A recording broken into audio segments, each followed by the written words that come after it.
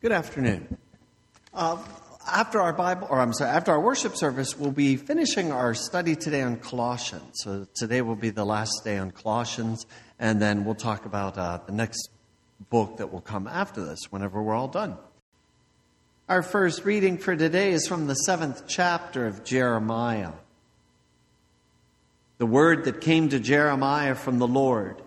Stand in the gate of the Lord's house and proclaim there this word and say, hear the word of the Lord, all you men of Judah who enter these gates to worship the Lord.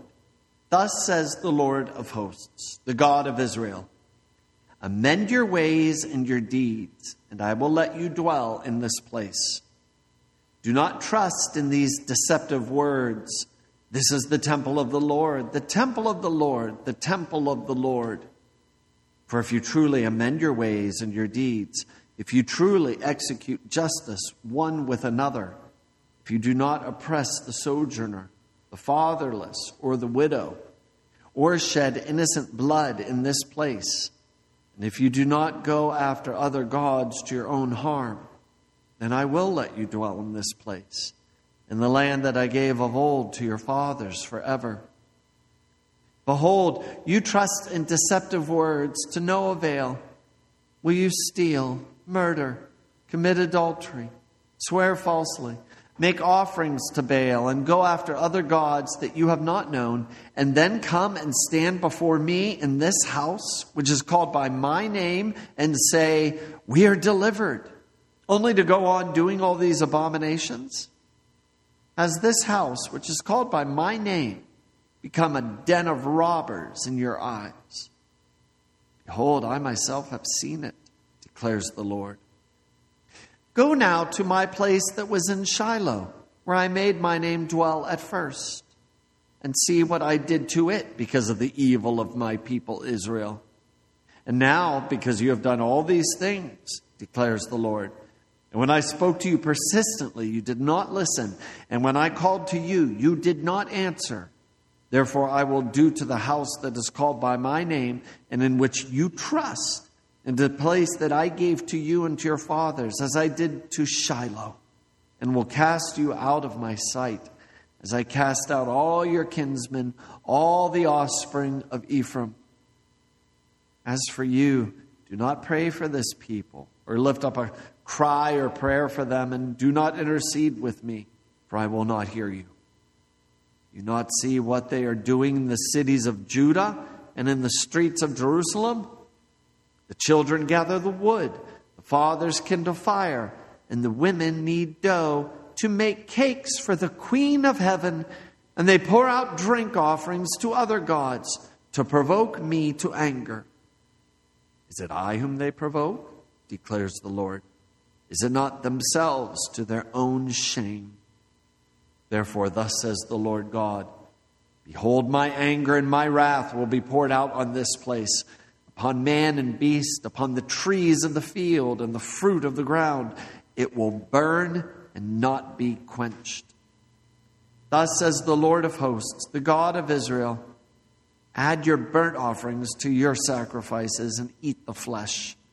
For in the day that I brought them out of the land of Egypt, I did not speak to your fathers or command them concerning burnt offerings and sacrifices, but this command I gave them, obey my voice, and I will be your God, and you shall be my people, and walk in all the way that I command you, that it may be well with you. But they did not obey or incline their ear, but walked in their own counsels and the stubbornness of their evil hearts, and went backward and not forward.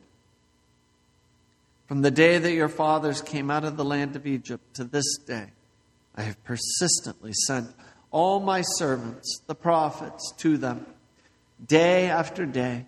Yet they did not listen to me or incline their ear, but stiffened their neck. They did worse than their fathers. So you shall speak all these words to them, but they will not listen to you. You shall call to them, but they will not answer you. You shall say to them, this is the nation that did not obey the voice of the Lord their God and did not accept discipline. Truth has perished, is cut off from their lips. Cut off your hair and cast it away. Raise a lamentation on the bare heights, for the Lord has rejected and forsaken the generation of his wrath. This is the word of the Lord. Thanks be to God. Our second reading is from the 23rd chapter of Matthew.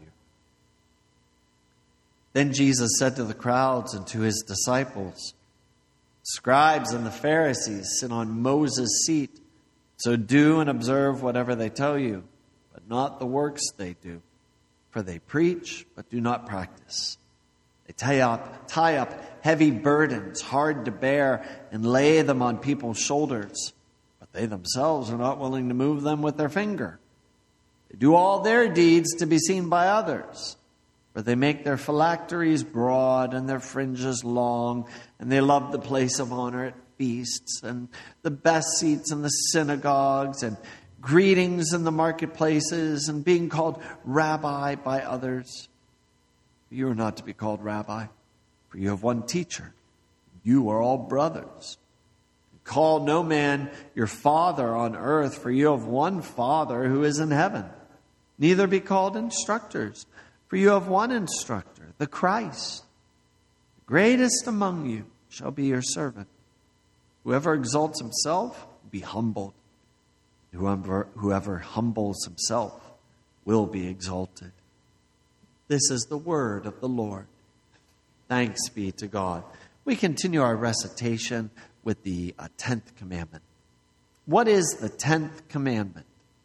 You shall not covet your neighbor's wife or his manservant or maidservant, his ox or donkey, or anything that belongs to your neighbor. What does this mean? We should fear and love God so that we do not entice or force away our neighbor's wife, workers, or animals, or turn them against him, but urge them to stay and do their duty. Grace, mercy, and peace to you from God our Father and our Lord Jesus Christ. In this meaning that Luther wrote to this commandment, he said we should fear and love God so we do not entice or force away our neighbor's wife, worker, or animals, meaning coax them to come to you or turn them against him. But instead, he wrote this. Instead, urge them to stay and do their duty. And this is the very opposite of coveting. Coveting is when you try and take something for yourself. Instead, the very opposite of that is urging those that belong to someone else or are connected to someone else to stay where they're at and to do their duty, to do what they have been called to do. And this is very similar to God's people that we read about in Jeremiah. After the Exodus, after they were brought out, God urged them to stay where they were at and to do their duty. And their duty was to worship him and to listen to him faithfully, not following any other gods. This is what God said in today's reading. After the Exodus, God said this, "Obey my voice, and I will be your God, and you shall be my people, and walk in all the way that I command you, that it may be well with you." They did not obey or incline their ear, but walked in their own counsels and stubbornness of their evil hearts, and went backward and not forward.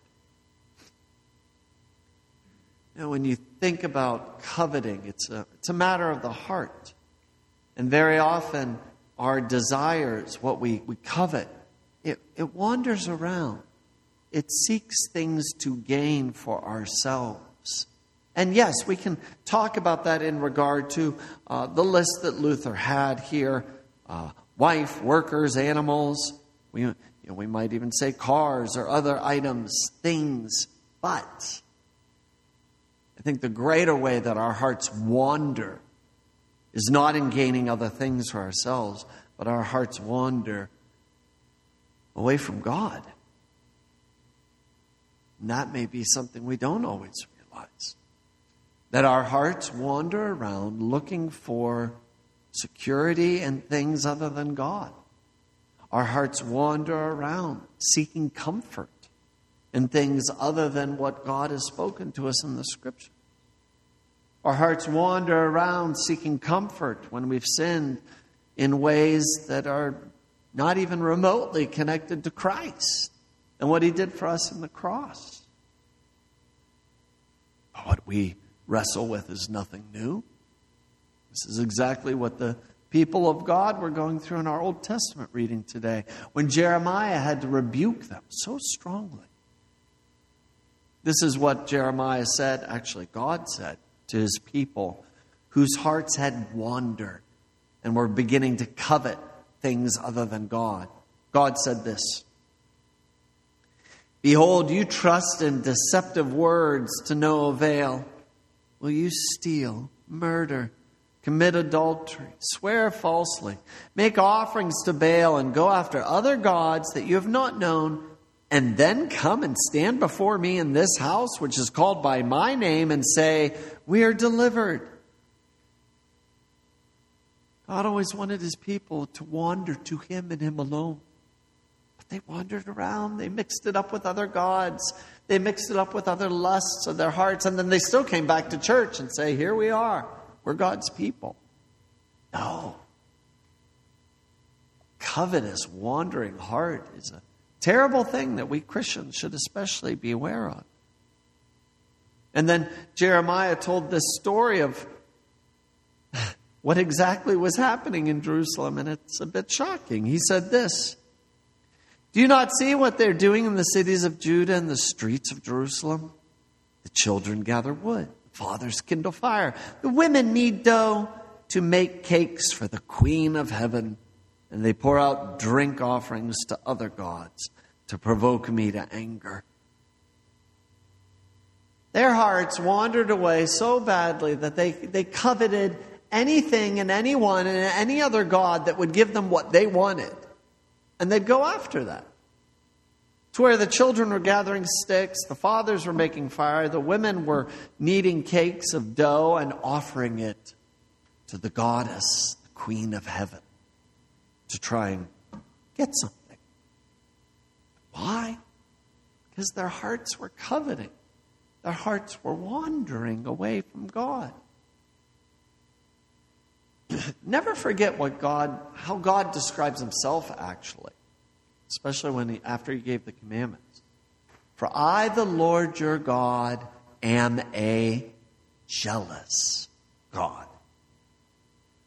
And when we use the word jealous, we almost always, 99% of the time, think of it as a negative, right? They're so jealous of me because I have this. They're jealous of my spouse. They're jealous. Jealousy is a bad word. And yet God says He's a jealous God. And that's a good thing. Because God is jealous for you. He wants you all to Himself, 100%. He doesn't want to share you with the Queen of Heaven. He doesn't want to share you with Baal. He doesn't want to share you with any of the covetous desires you have in your heart that make you wander around and seek after other things.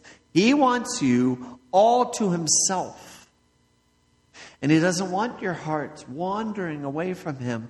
He wants your hearts to wander, if they have to wander to one place, Christ.